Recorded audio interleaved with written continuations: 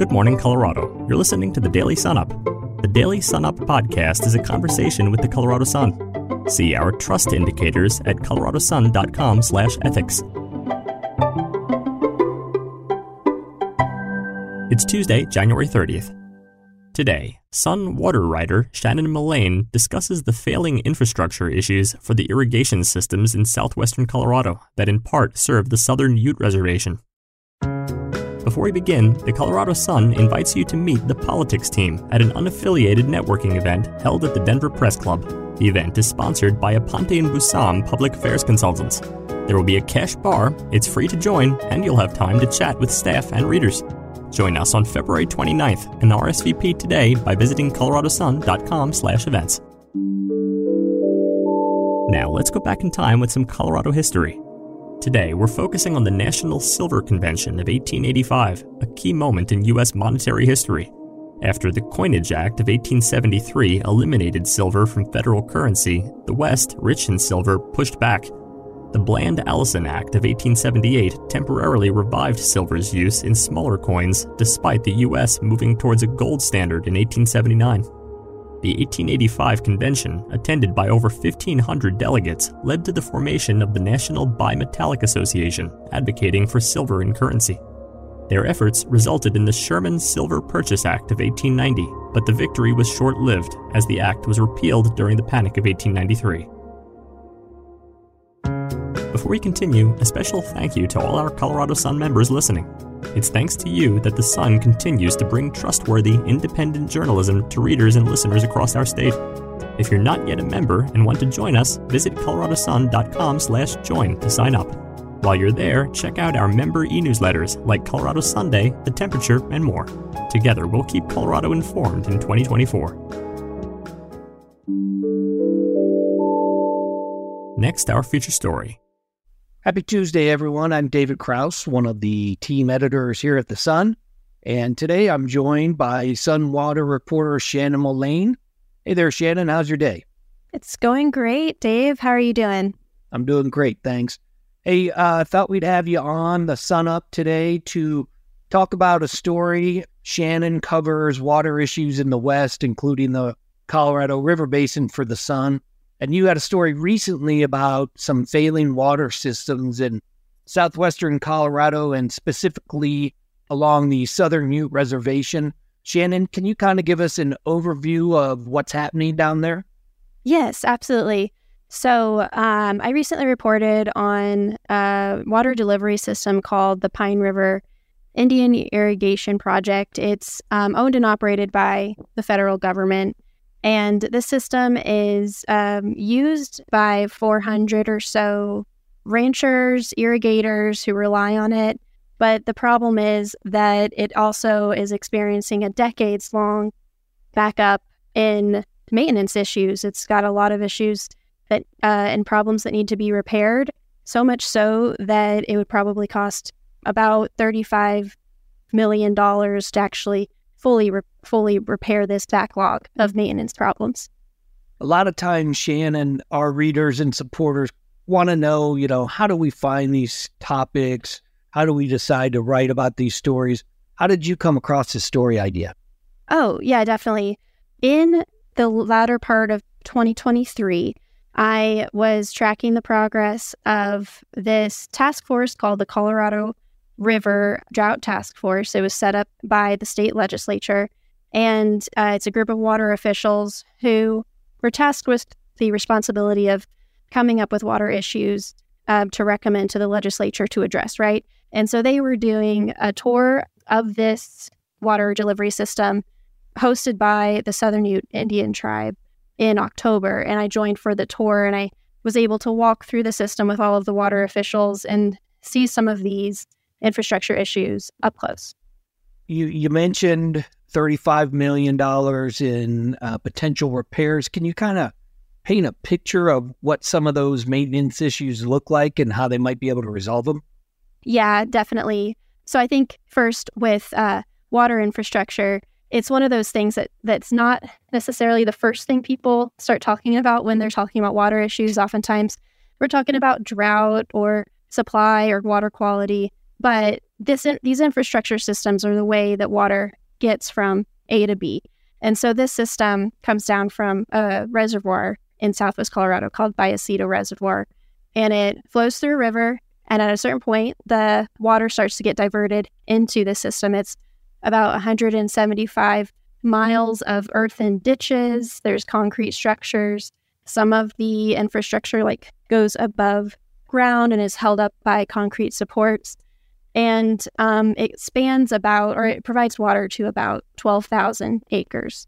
And so when I was touring the system and later when I was reporting, people were sharing some of their stories of the issues that they've faced. And I was able to see some of these up close. So, for example, there's a big, long steel kind of tube that goes over a farmland in one part, and it carries water on the main ditch of this project. And the steel is too heavy, and so the concrete supports are bearing too much weight.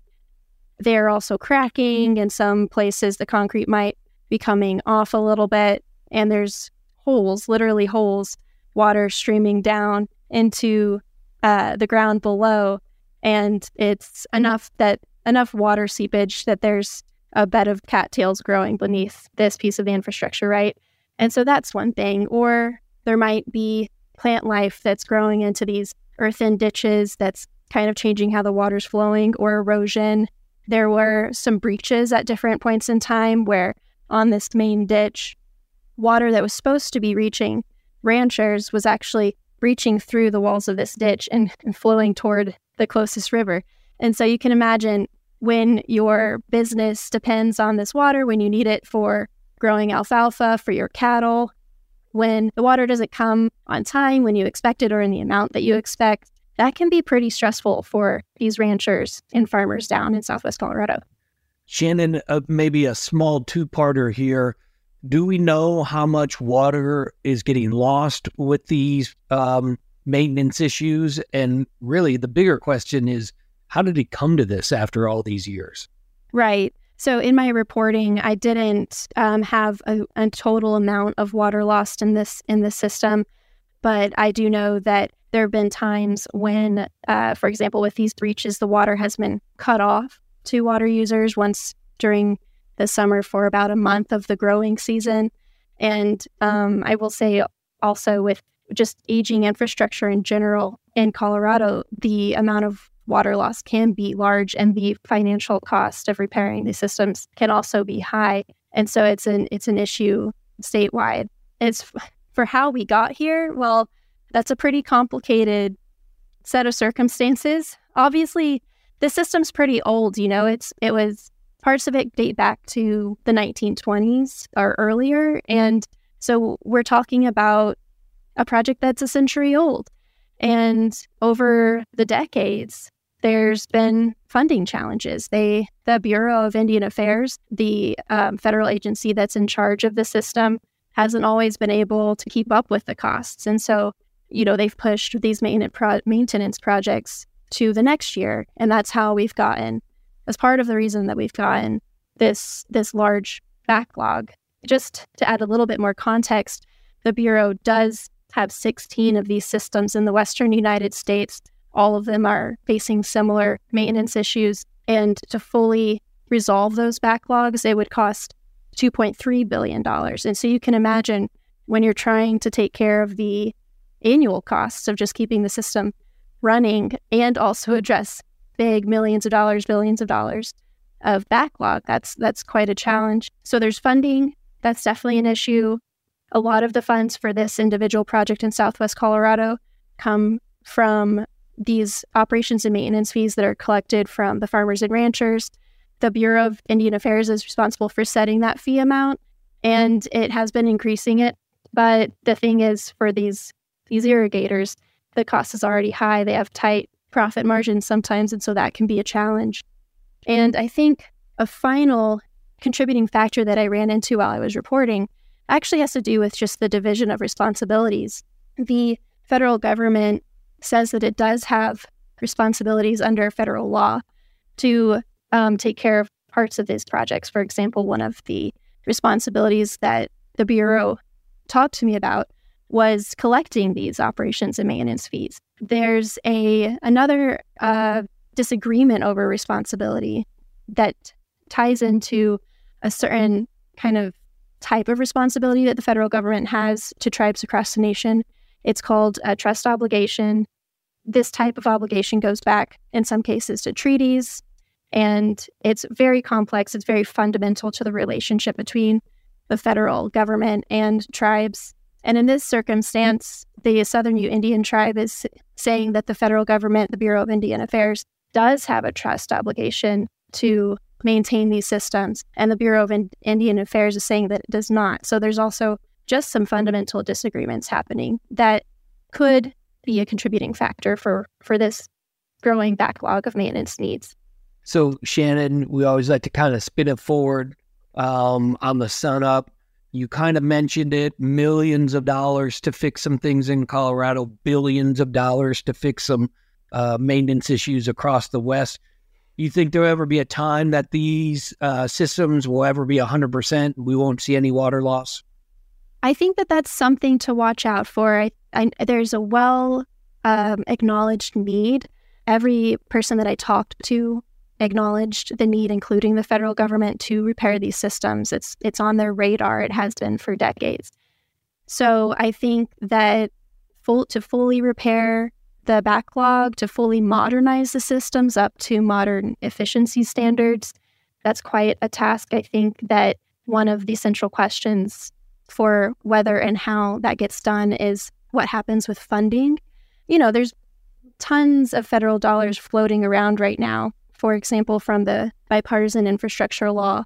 But package did give $466 million to the Bureau of Indian Affairs, but only $7 million per year for 5 years of that. So $35 million total is going to go to all 16 of these Indian irrigation projects. So whether or not there's new funding sources, I think will still need to be seen.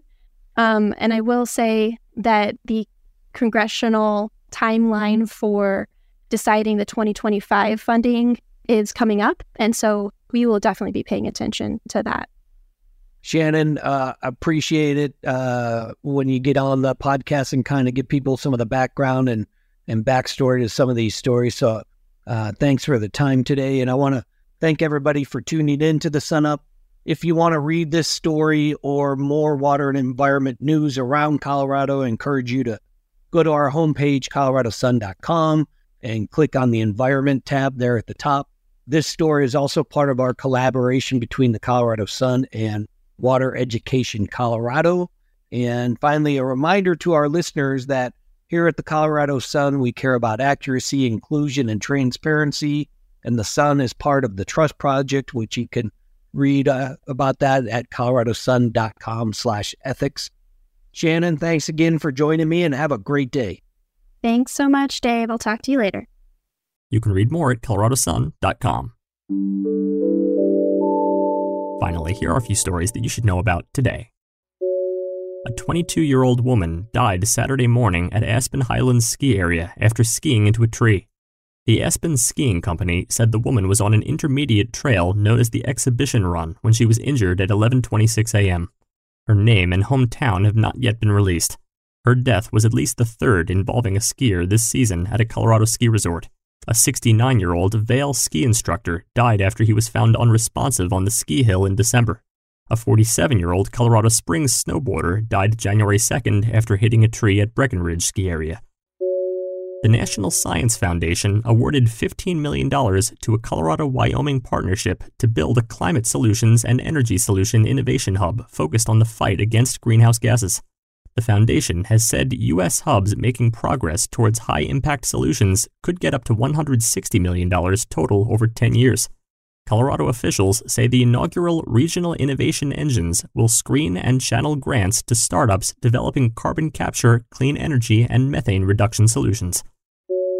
Colorado could become the third state to allow out-of-state residents to receive medical aid in dying through a bill that would also shorten the mandatory waiting period for people seeking to end their lives.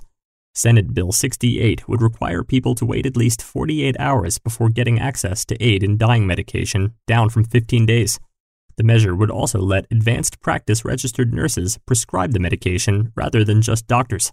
The bill comes 8 years after Colorado voters overwhelmingly approved Proposition 106, which legalized aid in dying for terminally ill adults. For more information on all of these stories, visit our website, coloradosun.com. And don't forget to tune in again next time. Now, a quick message from our team. This is Christina Pritchett, Marketing and Events Specialist at the Colorado Sun. In my role, I get to witness the Sun's impact on our state firsthand. I always leave our events feeling inspired by those who attend and share the impact that the Sun has in their daily lives. If you're a follower of the Sun, please reach out and tell us what you think of our reporting and let us know how it makes a difference in your life. The Sun is member supported, so if you're not yet a member, please consider joining us today at coloradosun.com/join.